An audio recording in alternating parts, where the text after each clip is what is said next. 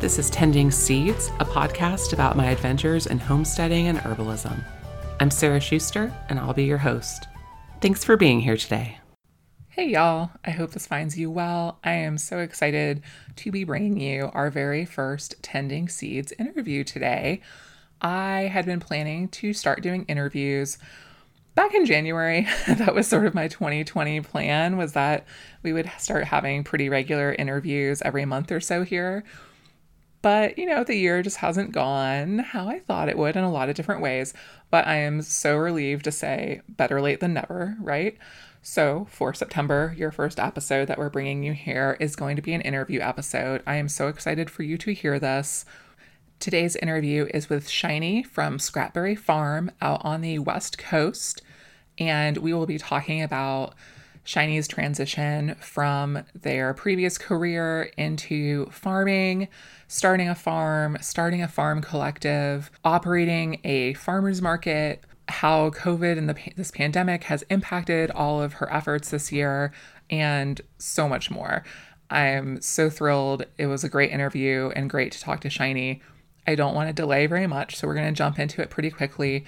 One quick announcement I do want to make is that I always say, if you want to support the show and help me keep doing this, there's a lot of time that goes into these episodes, especially now editing interviews and stuff as well.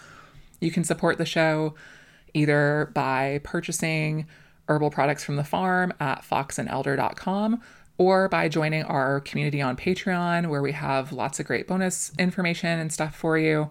I have added a $2 a month level for folks. Some people told me that they wanted to support the show, but they didn't necessarily want to receive the full moon zines every month. So if you're not interested in getting a zine in the mail from me every month for the full moon, but you do still want to support the show, you can now do that for as little as $2 a month. You will still be part of our community over on Patreon. Everyone in the community also gets a 10% discount in our online farm store for all of our herbal products that we make. So yeah, it's a great deal all around. I super appreciate everyone's support. Thank you so much. And I really hope you enjoy this interview with Shiny from Scrapberry Farm.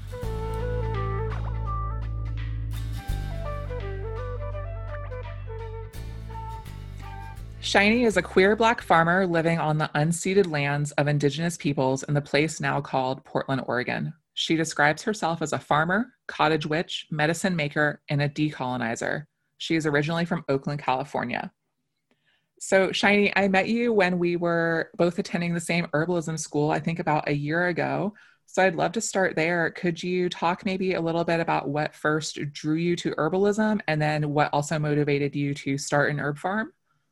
Yeah, absolutely. So I think finding herbs and farming at all was really a fluke and was definitely not expected. I think if you go back to tiny shiny times, when I'm a kid and you ask the people around me, like, does this kid grow up to be a farmer? Everyone is going to look at you really strangely and say no. When I was a kid, I had a really fractured relationship with the land, which is something that a lot of Black people in this country have. And I had this really sort of phobic reaction to ever having dirt on my hands. And it really was like this awkward series of behaviors that I developed around this thing where I was so uncomfortable with dirt or soil or anything that I perceived to be really kind of natural in that way. And at the same time, I had this intense desire as a kid to grow something.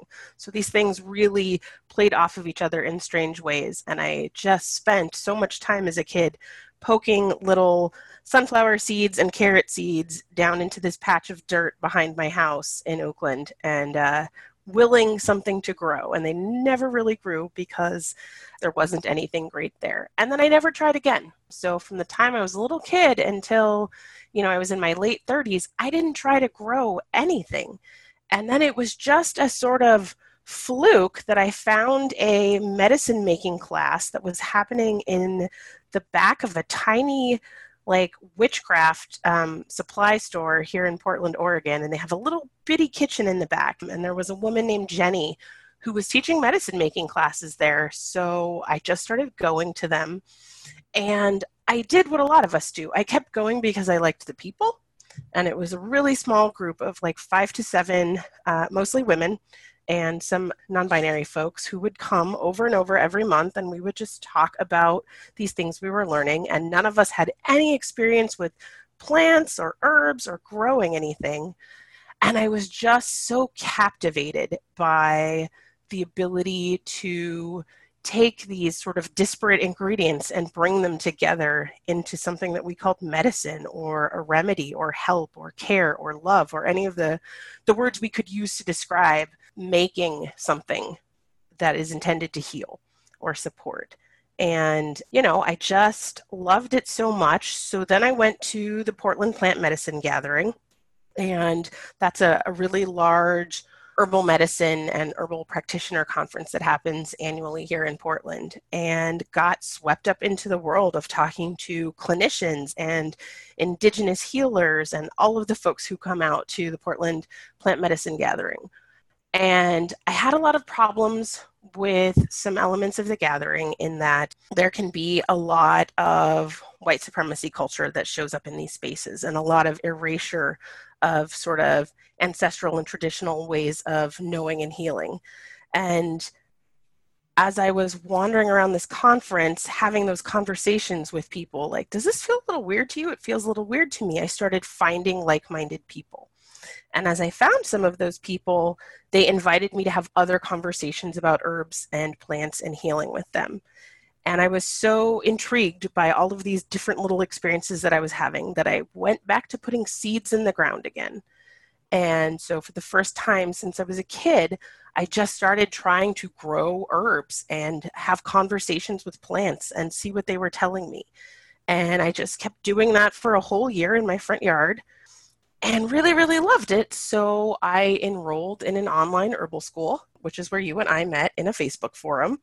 And I've just been kind of trundling along ever since. And a little over a year ago, I joined a farming program here in Portland run by a group called Mudbone Grown.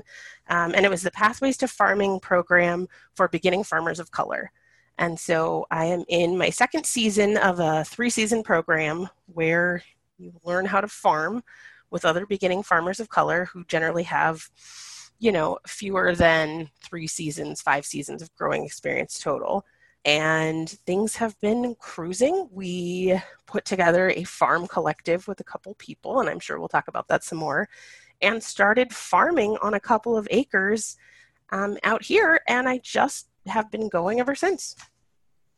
Wow, that's amazing. Thank you for sharing all of that. I've had some similar experiences at herbal conferences, even as a white person, just looking around going, where is the not whitewashed herbal history here? Why aren't we talking about, where this knowledge comes from? Why do all of the presenters look like me? And I've had to make that call for myself that I'm not going to attend conferences like that anymore that don't actually touch on these things and have diversity in who's speaking and presenting. But sadly, that takes away a lot of conferences. But I am glad to hear some of these conversations happening and seeing some change start. But yeah, it sounds like you have found some really great programs and community where you are out in Oregon. So that's really great to hear. And then, so can you talk a little bit about your farm and just sort of like how much land you're farming, what kind of things you're growing right now? Yeah, absolutely. So I'm farming on a little island here, right?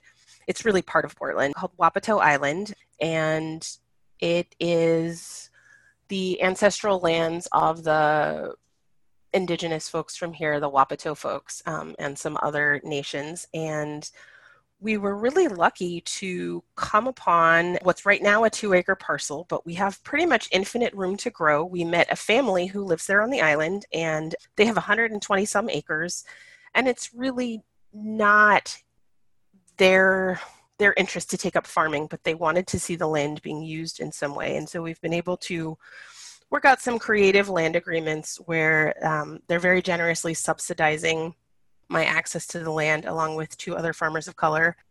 And so, yeah, we're on 2 acres right now. And I would guess that within the next season or 2, we'll probably be doubling that as we get more infrastructure on the space. putting up an herb drying barn takes away from growing space, and putting up high tunnels is a form of growing space, but takes space out of your field. So I'm sure that we'll be growing in some fashion there. We got the land just this past April, in mid-April, and as you know, and anyone else who grows or produces things on the land, mid-April is a terrible time to be starting a farm because you're just going to be behind forever.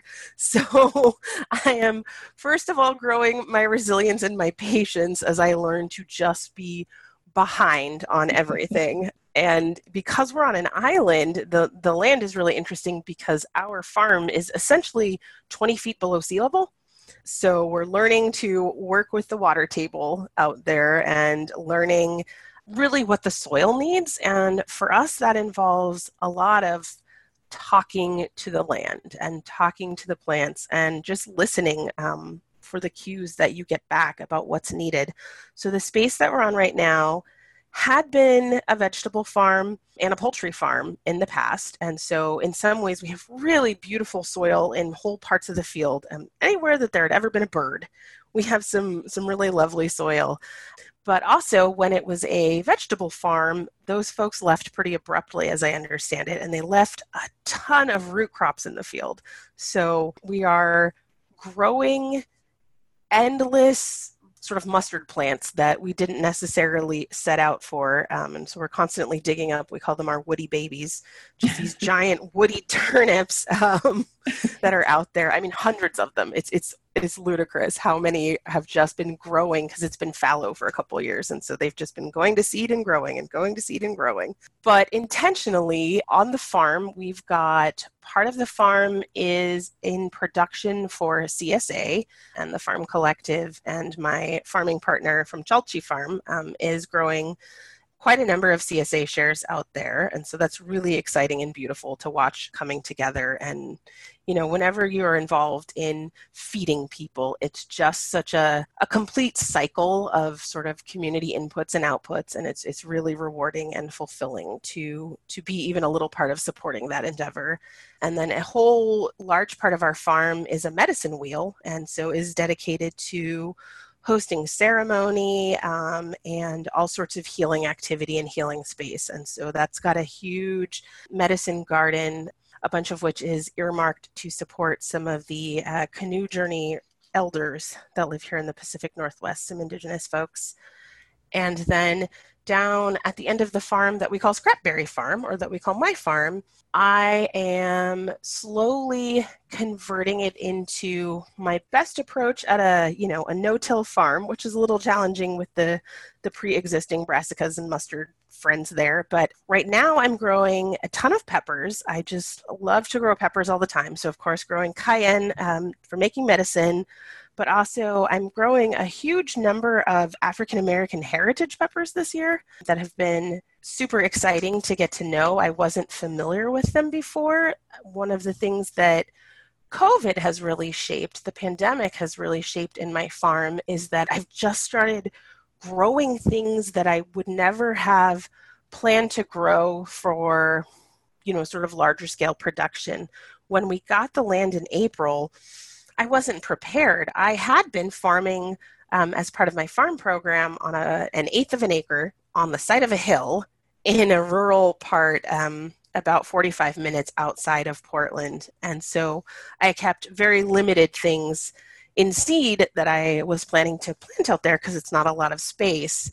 And all of a sudden I had access to 2 acres to plant a ton of stuff. And I really had to just start throwing seeds in the ground that were either donated to me or maybe I had purchased to try to grow at home in my little food garden, because I've really never been a food grower. I just have been practicing these last couple of years at growing medicinal herbs. And so I had learned about these African American heritage peppers and was able to connect with Owen at True Love Seeds to get some of those. Mm-hmm. And there are these peppers that have these beautiful stories behind them. And that's such a beautiful thing to be a part of. I'm also very clearly growing just forage for deer. So the deer have been enjoying the African American heritage pepper flowers quite a lot. I'm also growing a ton of beans. And likewise, I had never tried to grow beans before, and I'm absolutely loving growing beans. They are quirky and fascinating, and any package that tells you it's a bush bean is a lie because they all need support.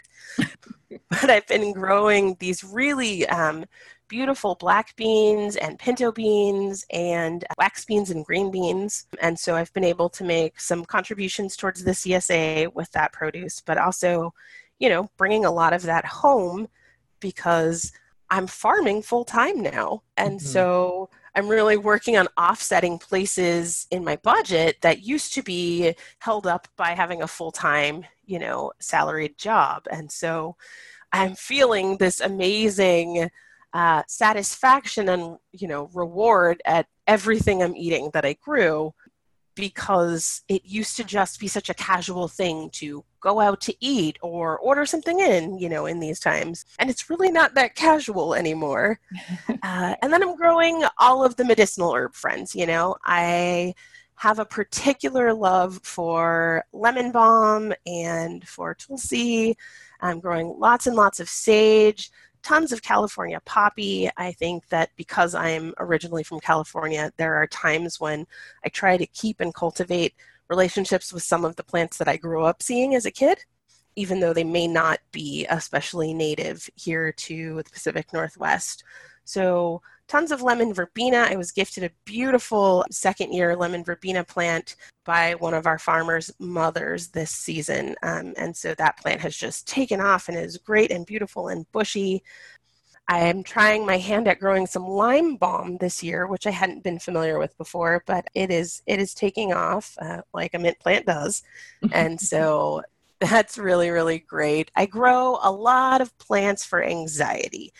So a lot of the plant friends that I keep around me are sort of citrusy and uplifting because I'm also allergic to citrus. So I love anywhere I can get a plant that sort of Ooh. fakes that experience for me, and things that, are really helping to ground and support in these wacky, anxious times we're having. Definitely. Yeah, yeah, thinking about just the things I've been making for clients this year, definitely dealing with stress, anxiety is a huge theme for everyone in 2020. So, yeah, it sounds like you have Yeah. such an abundance of things growing there and that you've got a really beautiful community. And I know land access is, one of the primary hurdles that most of us deal with as aspiring farmers. So that's amazing that you've found that with your neighbors as well to hopefully be able to expand in future seasons. That's really incredible. Yeah, Touching. I've been saying this thing that I think fits here, and it's just that, we talk a lot about access. So like you were saying, land access is such a critical hurdle for beginning farmers, or for really any farmers much of the time. But I'm really seeing that, access without support is not an opportunity. And I see these programs starting to come online that are really thinking about land access, but I'm just so aware because I've been given the opportunity to check it out, that farming programs are vital and necessary. And so I just want to put that out there for folks. Whenever you have a chance to talk to somebody who has influence in politics, the legislature, putting together nonprofit farming programs, all of that, like I just want to help people understand how vital that is and how much that's tied to this idea of access to land, because what it means to be farm ready is a huge amount of stuff that I don't think anybody, unless you grew up on a farm, you really don't know all of the things that go into it. So I'm just going to be out there forever plugging to people. Like, we have to get more beginning farmer programs, especially beginning farmer programs for farmers of color, but really for all sorts of folks that we don't traditionally see represented in farming on the land here. Like, I really want to see farm programs and, herb schools and things of that sort that are coming in to support people in those ways. And knowing that, right, like those aren't accredited higher education programs for the most part. So they're not the kind of thing people really get financial aid for. Means that we have to be thinking socially and communally about how to fund people and getting that support. So I just want to make that plug because it's so important. Yes, 1,000% yes. I think everyone has this sort of romanticized notion about farming being this, this solitary endeavor, but it really does take community help and support. And especially at, the onset at the beginning, yeah, just even having land isn't enough. There's so much else that goes into that. And it can be a really difficult hurdle to overcome. And I mean, I know so many businesses, I was in restaurant management before this and looking into starting restaurants. There are plenty of businesses, restaurants, farms included, that just not having enough capital to keep them going at, the beginning, they're starting to get their feet out from under them. And then they just, run out of cash, run out of the things they need to keep the farm or other business going. And so I think having a good incubation program, having a good community support system, it's so vital to have that in place, because it can feel like when you're out there, trying to grow things, it can feel like it's just you and the land, trying to do your thing, but it really does take more than that to be successful. So you mentioned that you transitioned this year to being a full-time farmer. So I've been able to see that through your social media and see, what you were doing before, but could you talk maybe about what work were you doing before this? How did you decide that this year, 2020 of all years, was the year to go all in on farming, and maybe talk about what that transition has been like, because I'm sure a lot of our listeners, maybe are thinking about that themselves. Yeah, absolutely. So before I was farming full time, I spent 13 years in higher education as a librarian and a teacher in community colleges. And, as I described, I'd been farming, gardening, growing part-time for the last couple years there. But I was really, I was struck with the need to really make the transition a permanent thing. A couple of years ago, I went to a workshop that was for faculty and staff of color in higher education. And at the end of the workshop, the presenter, the facilitator, asked us this question, and I couldn't stop thinking about it. And every day I woke up and asked myself this question again. And the question was, if you simply accepted that white supremacy would never end in your lifetime, what would you do with your precious life force?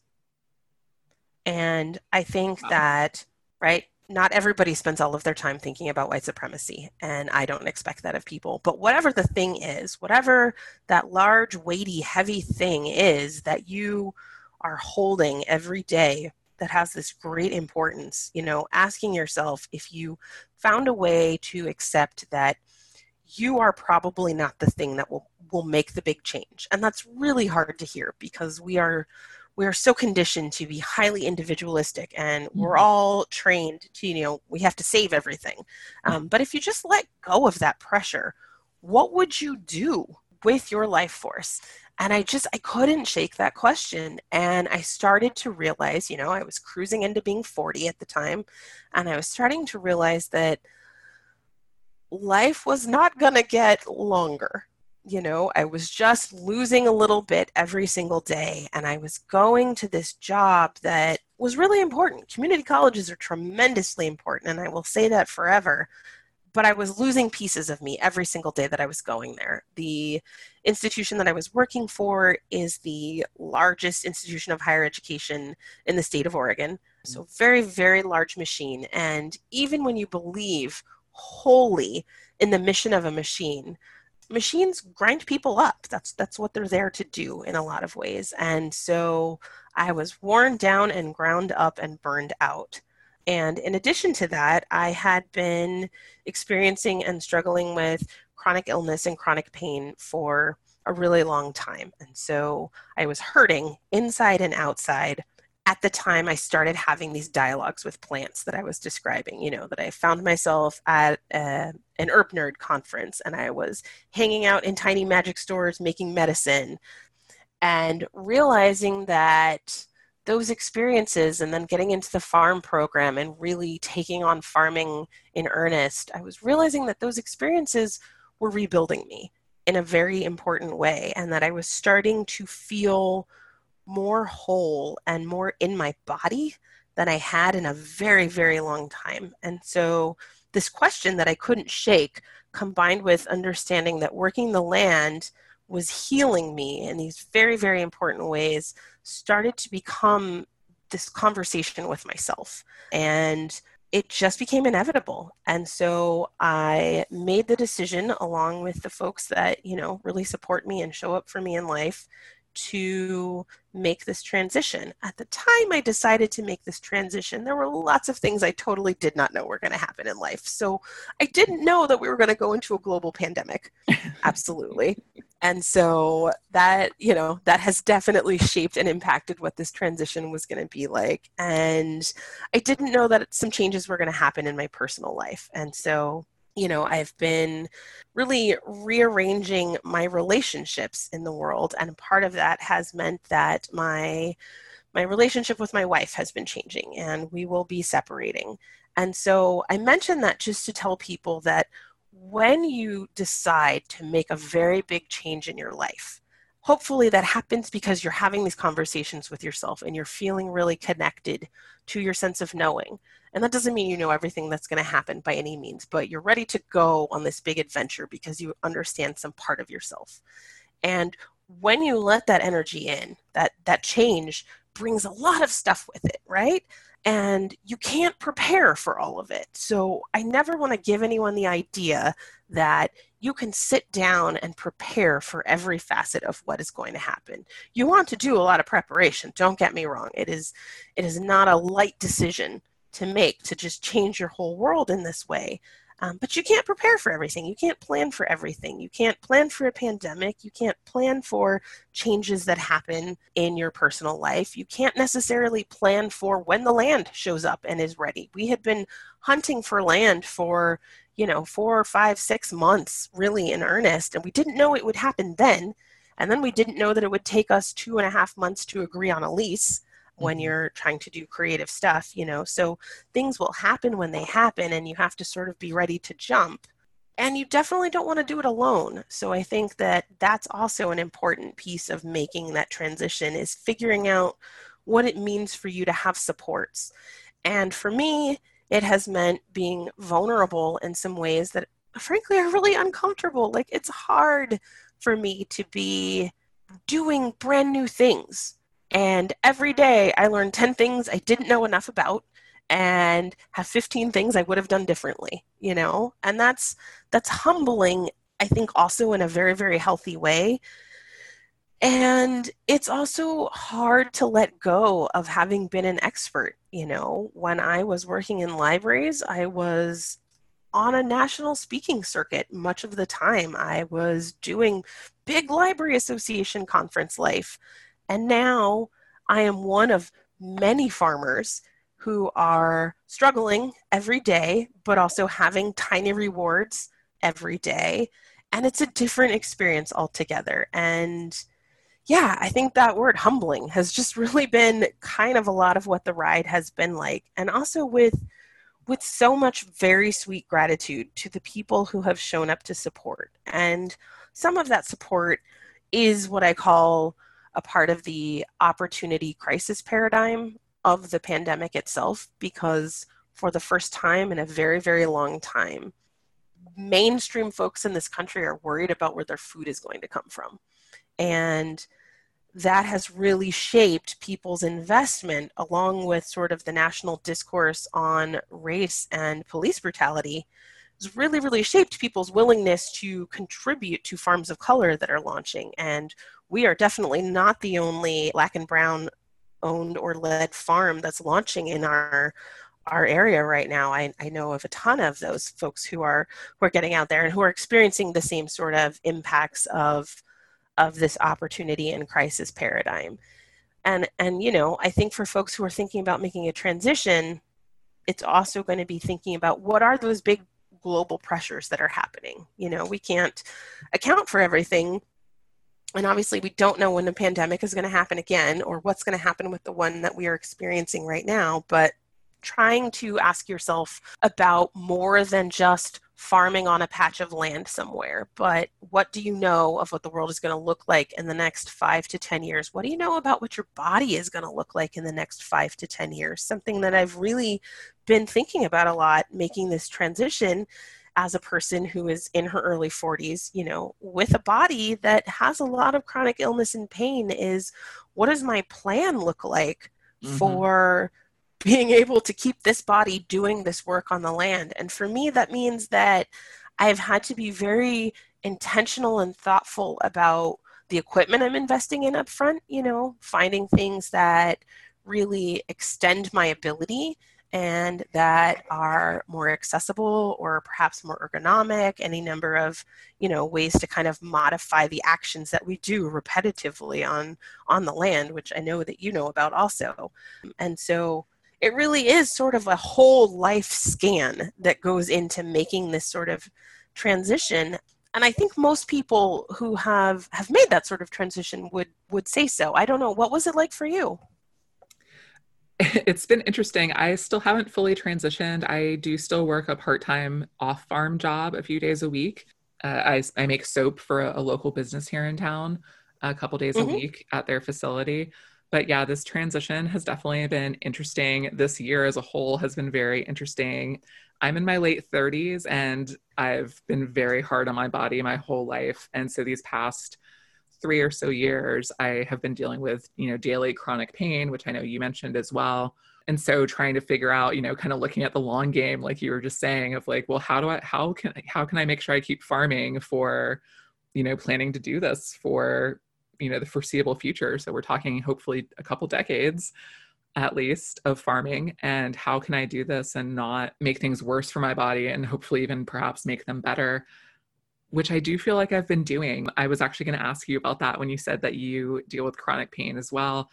Is that there, for me, there's something about the satisfaction and the joy that it brings me to be growing, medicinal herbs for folks as well as, vegetables for us to eat here in the household. I find that even on, the hard days, somehow, I don't know, the pain, it's just a different sort of pain, if that makes any sense. I was wondering, like, what is your experience with Hmm. that? Yeah, it is. It is a different sort of pain, right? Like, okay, pain hurts. We can all Yeah, accept that part. exactly. But there's, when your life is constructed around going in a building, sitting in a chair, standing on a mat at a sink all day, whatever it is, the thing that you do in the building, when you go out into the rest of your life and you experience this very grating pain, it really wears you down emotionally and spiritually, if that's a way that you conceive of yourself. Mhm. And when you are asking your body to do labor, in whatever way it is that you're able to ask your body to do that labor, I think it transforms the pain, right? Like, so the pain's still there. It doesn't necessarily stop hurting. Although for some people, right, that increased mobility is going to enable something to stop hurting as much. But, doing work doesn't actually make pain go away, but it does transform your experience of it, I think. Exactly. And so I find that it's bittersweet because there's a reward in there, and there's this ability to every day say to myself, hey, look, this body is still doing the best that it can, and the best that this body can do makes medicine, and the best that this body can do feeds you. And that's a huge thing to get. That's a tremendous gift in this life, I think.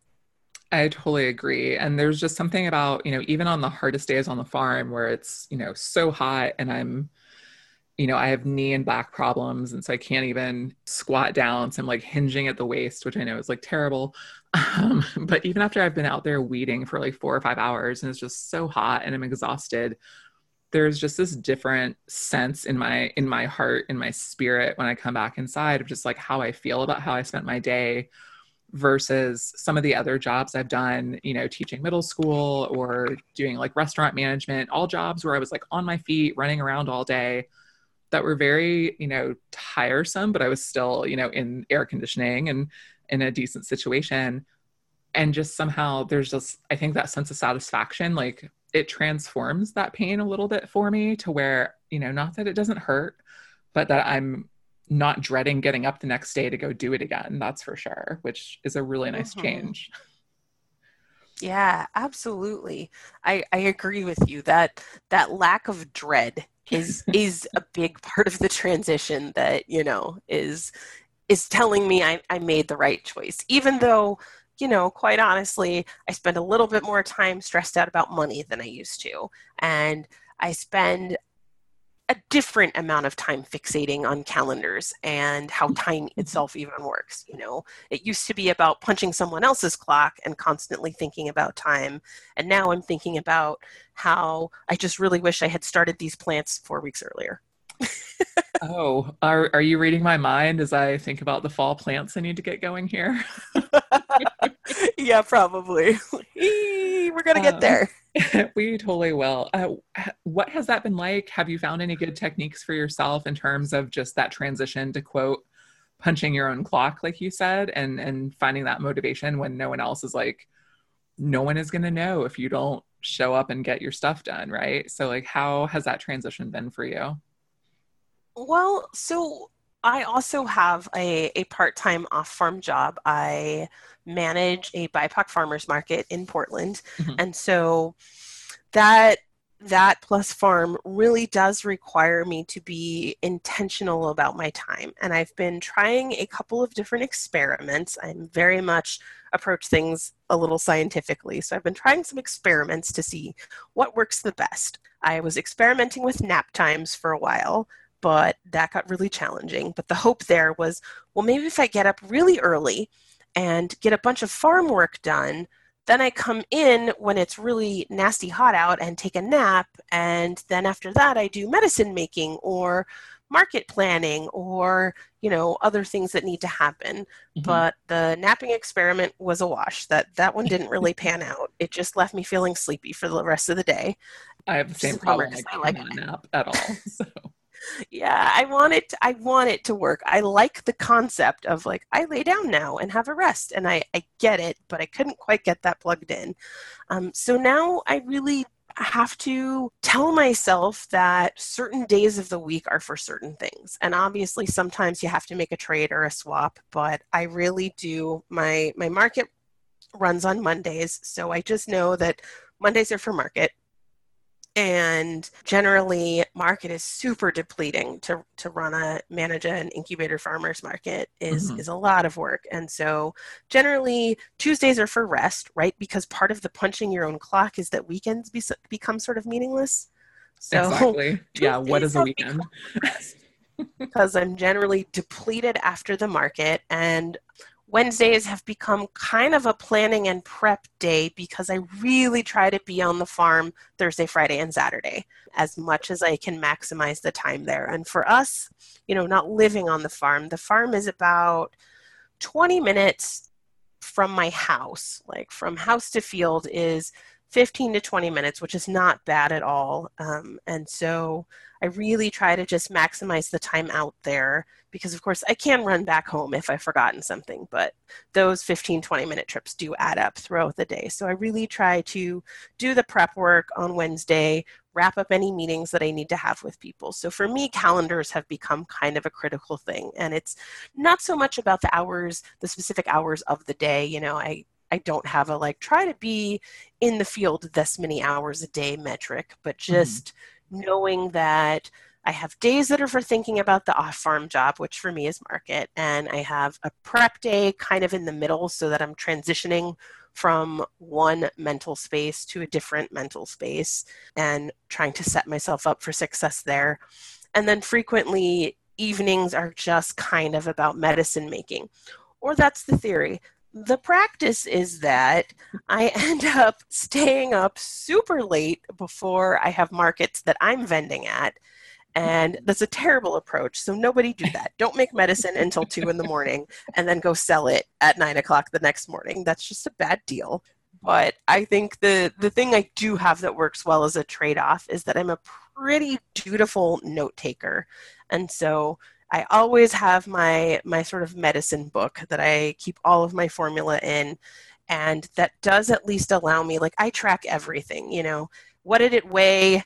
Herb by herb when I made, Mhm. this Oxymel and how many ounces of this and that, so that when I'm making, repeat batches of things, I'm able to just get that moving pretty quickly and I don't have to stop and think about every step because I've really just tracked it super well. So note taking has been a big piece of it, plus calendars. And I have learned to say things to people that help me stay on track. And that means that I'm learning to say to people who ask me for something, face to face or mask to mask as it is, like, hey, I'm going to need you to put that in an email to me at this address because I have several email addresses between the farm and the market and the other things. And people often just write you at whichever one they remember for you. And so even if they write me and I get it at my farm address, but it's for market, I will actually reply to them and say, I will need you to send this to me at this address because I've got my little system in there for keeping track of everything.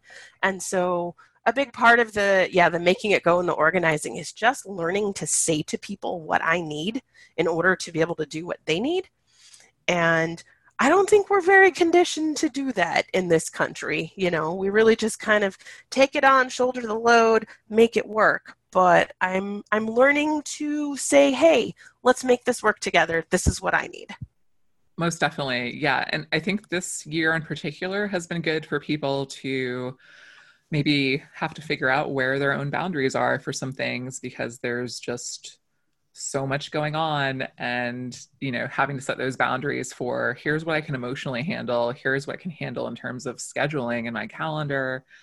But yeah, it sounds like you've got a pretty good handle on things, especially with like what you're saying about the note taking for medicine making. And I know just farming in general as well, like having good notes, having those good spreadsheets, however it is you're keeping organized, seems to be one of those critical, make or break pieces for new farmers and new business owners in general, is that it's not the sexy side of it, but if you can have those notes and stuff in place to really know, like, here's how long it actually took me to make this product, here's what it actually cost me, in terms of ingredients and everything else.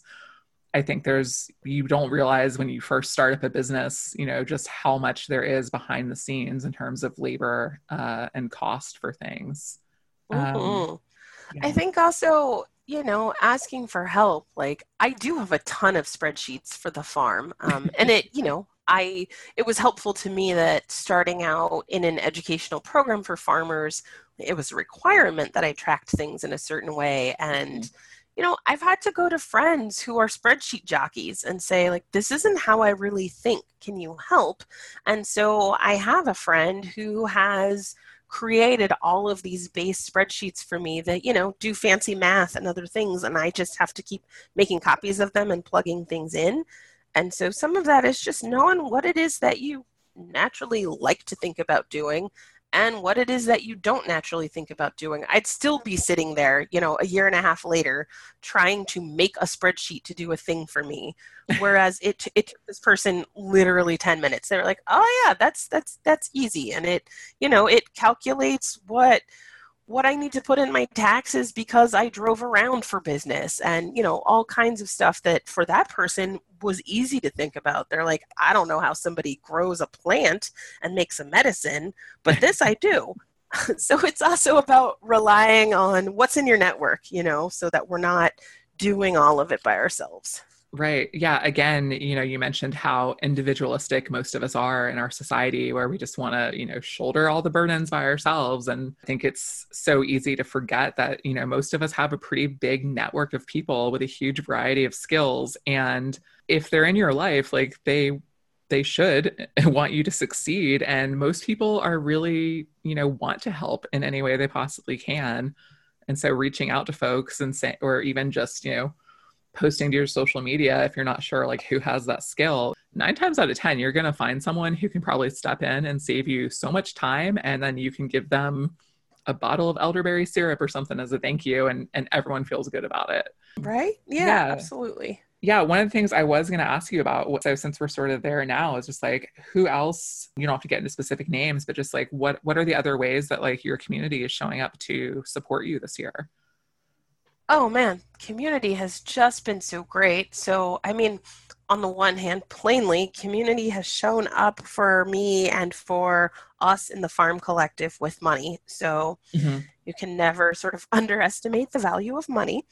And that has been really huge. I was really just floored that some folks donated their entire stimulus check toward my barn fundraiser and some other stuff at the farm, so folks have, because of pandemic life, some folks are finding that they're getting a little bit of money somewhere that they didn't expect, and that they're able to just pass that along somewhere. And that's been really, really helpful. That's But, amazing. not everybody has money to give, and Right. that's really understandable. So we have a hearty group of about 5 volunteers who show up every week, without fail, to do work on the farm.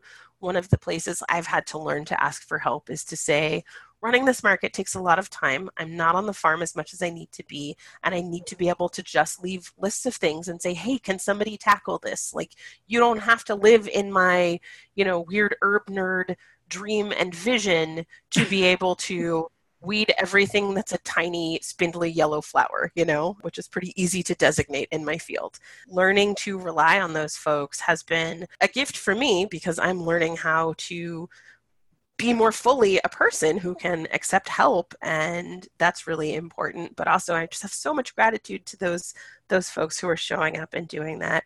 Lately, they've been working on seed keeping, which has been really awesome. As we realize, a lot of what we're growing this year is actually seed, Yeah. which is nice because there's a seed shortage coming. So Oh, most we're hoping definitely. to Yeah, you mentioned, fill some. True Love Seeds. I love the work they're doing with seed keeping. And yeah, this year with the pandemic, we saw and we're still seeing, seed shortages because everyone decided they wanted to grow a garden, which is great on the one hand, but I think we're going to see Right. problems with that. And also, just to ramble for a second, I saw so many people, every plant sale I went to this year, they were just like cleaned out from people who had never grown anything before, that were just buying like hundreds of dollars worth of plants and seeds, thinking they were going to Hmm. grow all the food for their family. And I'm like, or you can find a local farmer, especially a local black or brown farmer to support, be probably a way better use of your time and money. Yeah, I agree. It's a little bit like I have friends who are bakers, and they're just livid about the time when there was no butter, sugar, flour anywhere. And they're just like, really? Really, are you all going to make bread right now? This is the thing you all suddenly know how to do, is make bread. And yeah, it's very similar. It's like, if you just left it there, somebody could have made you some bread. But Right. now you have a bunch of materials that perhaps did not yield what you expected, and so that has definitely been a little challenging. So we're growing seed. We'll see how that goes. And then I've had folks who are offering to show up in really fascinating ways that are not always what you expect. So I've got people who have offered to help do interfacing with systems, which can be really, really challenging. As a queer Black femme, there are just systems of power and money that are intimidating to me. And I'm a generally robustly confident person, but I still get worn down by some of these interactions. So there are people who have volunteered to, read through USDA grant information for me and be like, great, I'll just have a Zoom call with you and break down for you what's going on in this packet of, government speak. And then we can talk about what your goals are for what you need to fundraise. Or, That's folks amazing. who, yeah, right? Like, I had never thought to ask for that, but what a wonderful thing, which is super cool. And I hope that more folks who are like, oh, hey, I wade through contracts for a living, realize that you have a valuable skill set to put out there for people. So, really unexpected things that come together to support the foundation of launching a farm have come together that way.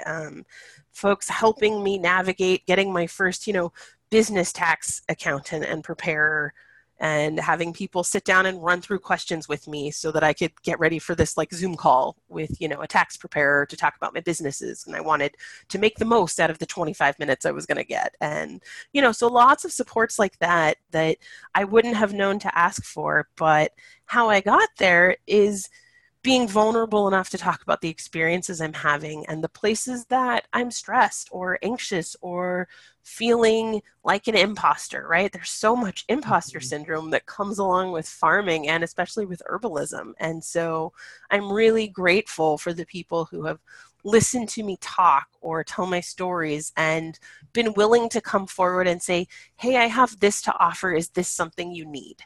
Has just been tremendous, because we don't always know what it is we need. We just know that we need help.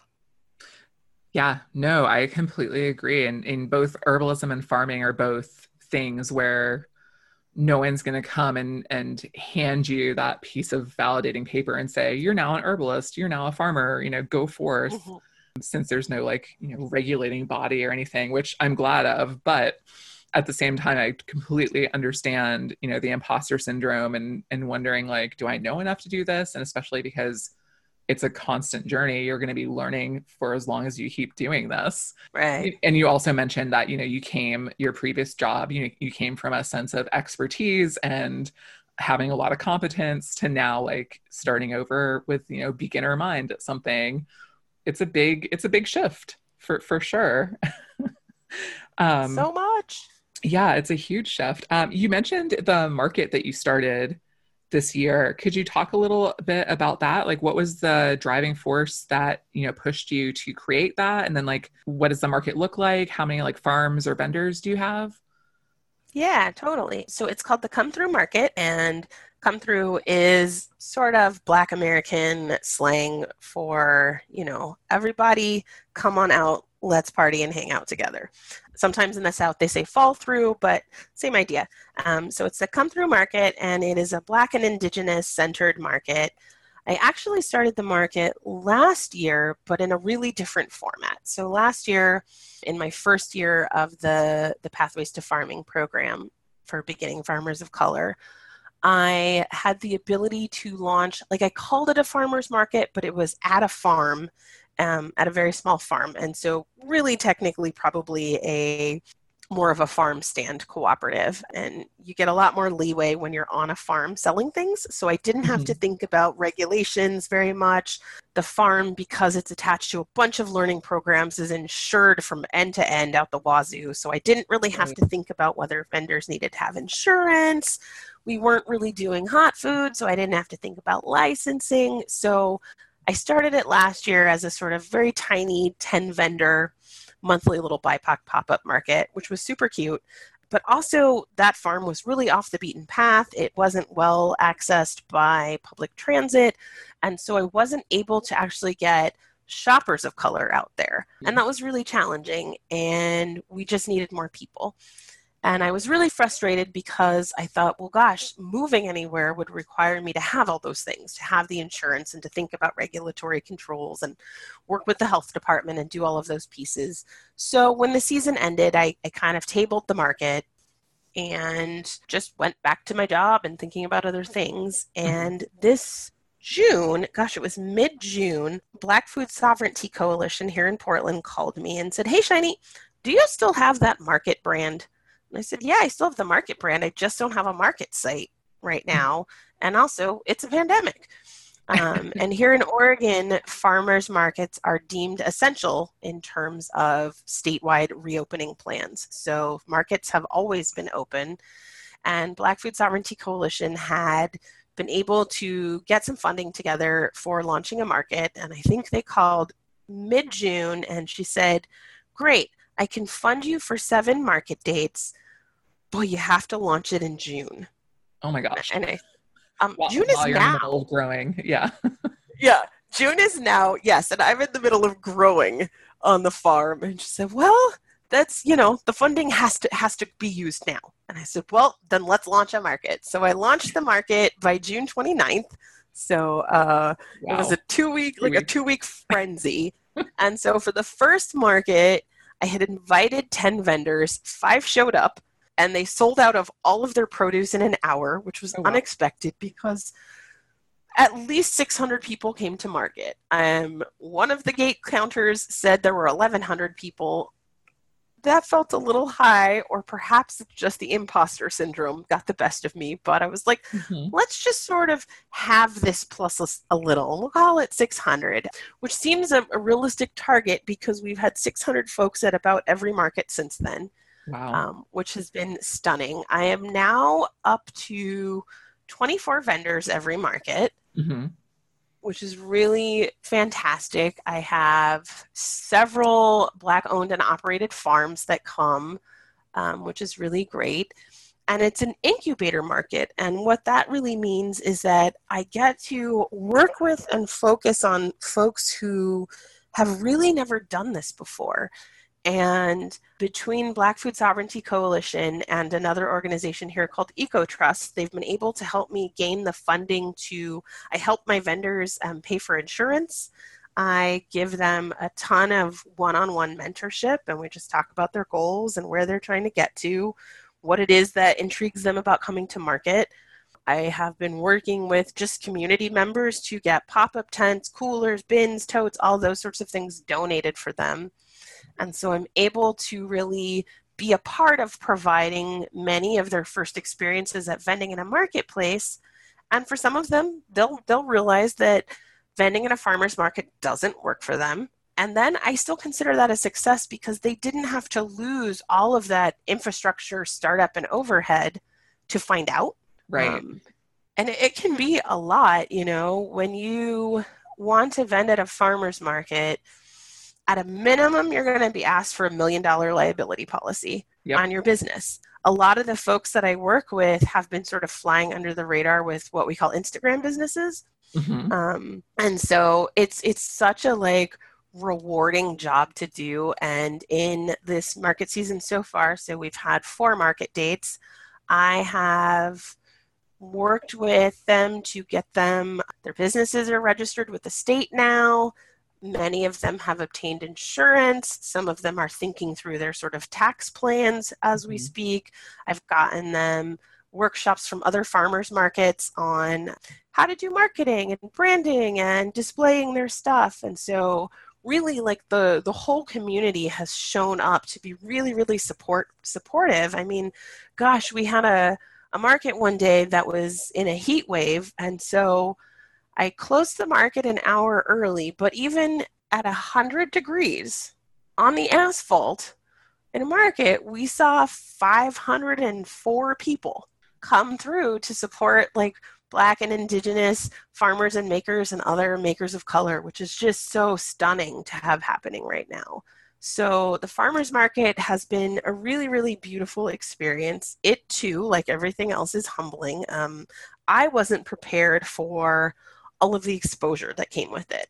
Mm-hmm. And so every couple of days I'm being asked to do an interview or provide some quotes or be on a panel. And again, in my previous career, I was really accustomed to being an expert speaker.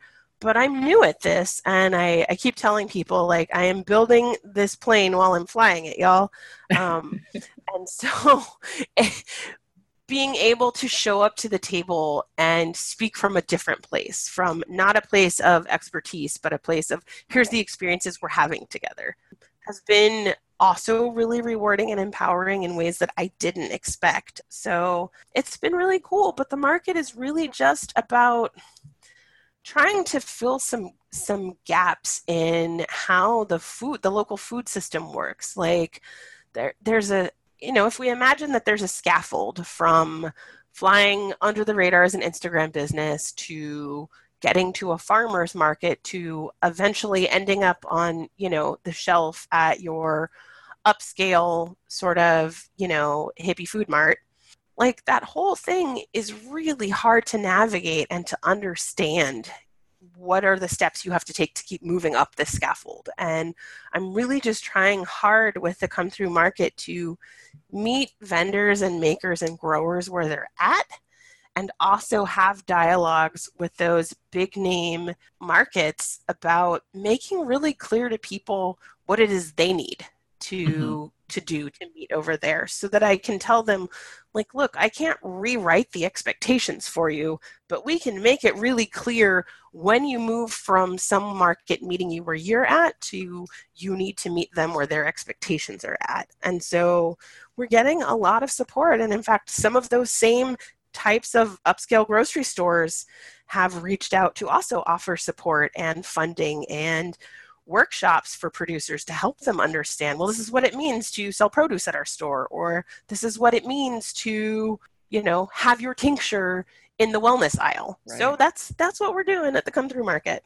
Yeah, that is fantastic. I mean, it just goes back to what we were talking about at the start of this about, you were talking about the incubator farm programs, but even past that, it's once you get growing, then how do you move forward? How do you deal with the business side of stuff, which for me personally, just because that's not stuff I'm used to dealing with, like, getting the insurance and stuff like that, like it felt really intimidating to me, getting like an EIN number from the federal government. And there was a kerfuffle like getting bank accounts set up, and just so much to try to work through and deal with. And every farmers market in our county, it's $1 million minimum insurance policy to have. And you've dealt with this, I'm sure too, like when you're dealing with herbal products, like even finding people who will cover your products is like its own, choose your own It's a adventure. nightmare. Yeah. Yeah. So, I mean, it's that's wild. so fantastic that that's what y'all are being able to offer people and help them, like you said, make that jump from starting at your market to then going to larger markets. You said that you all were given funding for 7 markets. Is there any indication of, will this be able to continue past 7 markets? Yeah, I think so. I have a meeting tomorrow with the folks that at Black Food Sovereignty Coalition that I've been working with, and also the folks who are donating the venue, because the lot that we've been having the market at is beautifully centrally located, and it's just been donated to us so far the whole time. So we're going to have a meeting tomorrow and talk about what that looks like to extend through, sort of the temperate months here before we get into the deluge of rain. And then there is the opportunity to move the market indoors. That just takes a lot of really careful thinking in terms of, health and wellness protection during the pandemic. Oh, definitely. Yeah, that's a whole different layer of things to be considering. But it seems like there's a lot of community support behind it to hopefully make this happen and keep it going. So that's really amazing. I'd love to also Feeling talk pretty about positive. Yeah. Yeah, no, I mean, I'm so excited to, like, I wish I was closer that I could come, check this market out. It sounds so great. You mentioned also that you have a farm collective. Could you talk a little bit, about how that collective was formed and kind of like what sort of support you all give to one another and kind of like the benefits of a farming collective if people don't know what that is?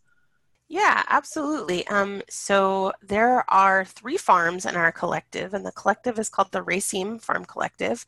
And the farms are my farm, Scrapberry Farm, a farm called Chulchi Farm, and a farm called Flying Dog Heart Farm.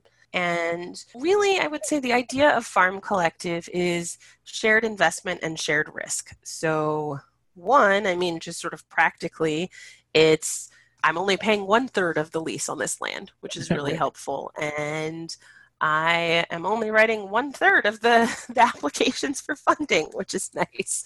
But also, we are sharing an investment together. So when we are purchasing infrastructure, when we're paying for figuring out all of the irrigation needs and those sorts of things, knowing that you're not on your own with that, but also sharing in the work. And they have definitely been carrying a lot for me as I've been launching and getting the market up and going, and really being able to hold each other accountable, I think, is a big part of it. So when we were talking about what am I doing to stay organized and keep all of these plates spinning, these other farmers that I work with every day are a huge part of that. And we are in touch and talking all day long, even when we're not together on the farm. And so they know when I have goals to get something in the ground. And if they haven't seen me out there, I'm going to get a ping that's like, hey, friend, didn't you want to get this in the ground this week? Do you need help doing that? Or do you just need sort of a kick in the pants?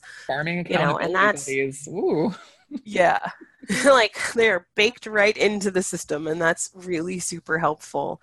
It also means that we have a bigger resource network in terms of figuring things out and problem solving and getting access to the kinds of folks I was talking about before who might show up to help you plan something that's really easy for them or help you work your way through a system that you're not familiar with navigating. So these farmers bring, right, their partners and their families also to the operation. So where in my life, it's really just me most of the time, I am now also farming with children, which is really different, but is super rewarding and helps me learn all sorts of stuff that I wouldn't have access to otherwise. And I'm farming with elders. We have parents who come out and help with things, and that's really, really rewarding and gives me a whole new perspective that I wouldn't otherwise have access to. So in our farm network of partners, we have chemists and all sorts of folks who come to the table and have a tremendous wealth of knowledge and skills to share.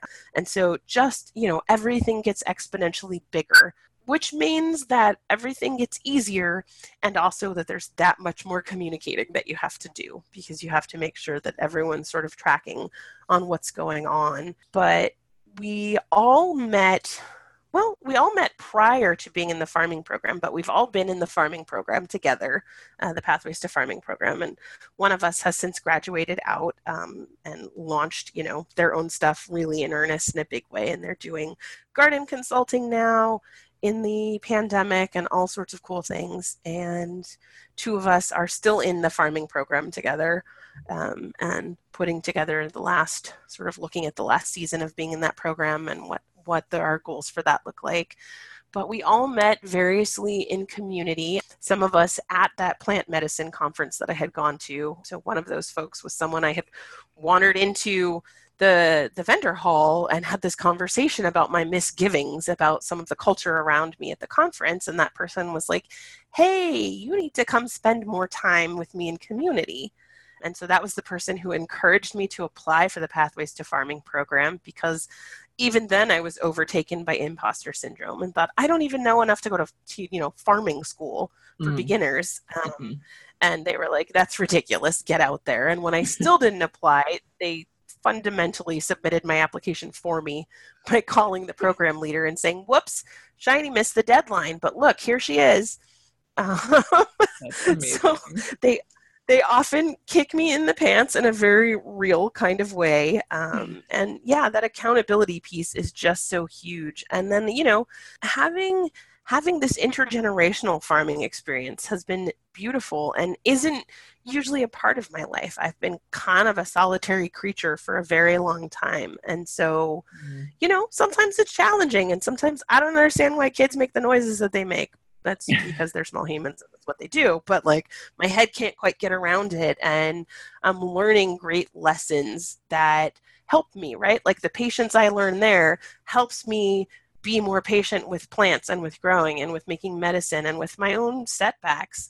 And so it's just so tremendously powerful. And I know you know this, but just for everybody who's listening, don't farm alone. It's the worst thing possible. Do not grow alone. Even if your farming operation or your garden endeavor, whatever it is you're doing, even if it really is just your baby, let people in there with you. It's so valuable and rewarding, and also just so much easier. Yeah, I have learned this the hard way. With, like you, I was always very kind of solitary, and, my partner is uninterested in farming. This is definitely all me. But this season I had two different people that listened to the podcast that were local reach out to me and ask, hey, do you need any help? And they have their own jobs and lives, but they just wanted to be, outdoors a little bit. And so even just getting, a few hours a week, the time that I spend out there with other people, it's so different than when I'm out there by myself. And just there's so many tasks that having a second set of hands to help you with, running fencing or something, it's a phenomenal difference. It's huge. I can't even begin to describe it. So yes, get help if you're starting a farm. Oh my gosh, yes. Well, I want to be respectful of your time, because I know this has run a bit longer than I think I initially told you, but you kept your promise of enjoying talking. So I do have two last questions. For sure. But this has been so great. So one of the questions I wanted to ask you was about just looking down, a few years down the road, about where you hope to be in terms of, the farm or the collective or the market, anywhere you want to talk about that. Just is there sort of a long-term vision that you're working towards that you would feel comfortable sharing here? Yeah, for sure. I would love to eventually be teaching out on the farm. What I really hope to sort of put in the center of things eventually is much more talking to people about plants and medicine in the environment of the farm. So I'm really hoping that that's something that I'm doing more, and that we've sort of built out a structure that supports that.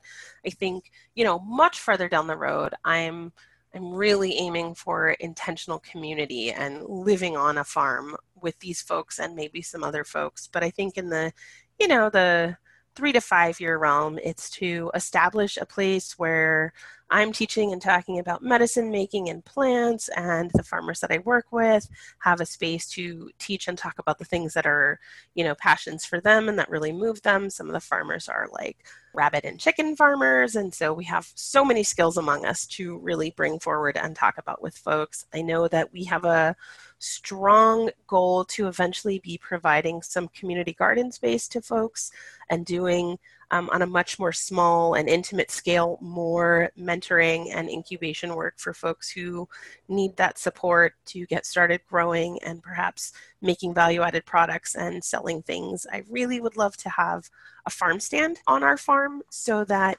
because we're on an island where we're farming and it's a very insular community, and those folks love to show up for each other. So I want to make it easier for them to show up for us and to see what it is that we make and put out there with our love and our effort.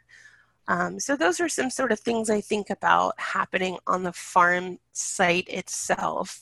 And I really, with the market, it will be bittersweet to think about in the long term, but I hope to put myself out of a job. I think if I do things really, really well, then eventually I am working with and supporting other farmers market managers of color, because there are so tremendously few of us. And I think, in the market waters that I'm swimming in, I am probably the only Black market manager for a huge geographic while. So, hopefully long term, I put myself out of a job because I've got a vibrant and bustling community of market managers of color who are like, yeah, we got this. Go run your farm, So I think that's what I want to see happen there. Yeah, that's amazing. That's a beautiful long-term goal. And there's a lot of that I share as well with like teaching and building community. You actually just mentioned this, which was a question I had skipped over. But that, yeah, you had mentioned that you're often the only Black person in the room when you're doing these, market manager meetings. And so I was just wondering, like, what has that been like to navigate for you? Have you gotten any negative pushback for the market? So from the market manager community, there's just been a lot of support for the market. It has been a little challenging to navigate sort of the meeting and association, farmers market association culture, because right now with the sort of national discourse on race that's going on, they're going inside and unpacking a lot of work about racism in the market environment. And it can be a little rough for a Black person to be present when folks who inhabit the dominant power position are in learning mode. So I think there are a lot of folks trying right now really hard to learn and to change sort of the status quo and the behaviors that have happened at market for a really long time. But I'm also trying to keep my eye on, the long term and know that everyone is going to benefit from the work that they're doing. Even if that means there are a lot of Zoom calls I jump on and go, oh, okay, I don't think I need to be here right now, but thank you all for doing this work and let me know when the next meeting is. So lots of support from market manager community. Some consumers, I definitely get social media comments, relatively often that say, like BIPOC market, like that's reverse racism, or BIPOC market, that's just a lawsuit waiting to happen. But I pretty much just let them go on by. Yeah, that's probably for the best. You're not going to win that argument No. with strangers on social media. But yeah, that's a beautiful, long-term vision that you have for the farm and for yourself. That's really beautiful. Final question before we wrap up would just be, is there any advice or anything that you would like to share for any aspiring farmers that are listening out there, other than don't farm alone? I know for some people it's going to sound really woo, but I'm still going to say, talk to plants, have conversations with plants. And when I say have conversations with plants, right, like interpret that the way that makes sense for your own worldview and how you understand things. For some people, it really is I hear the plants telling me things. I am kind of one of those people. For other people, it may be just some sort of vague impression. And I think for some people, it's just an opportunity to meditate. They are your own thoughts. You're getting them back in some other fashion. But talking to plants, I think, is something that all farmers would benefit from doing. And, figure out what the dialogue is that you need to be having on the land and the plants that you're working with. But talk to plants, see what happens.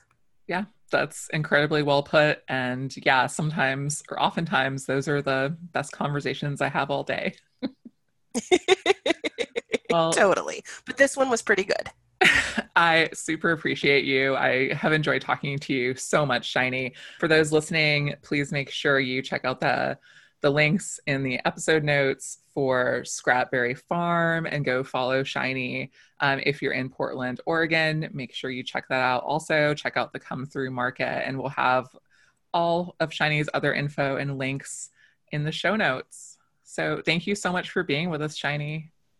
Thank you, Sarah.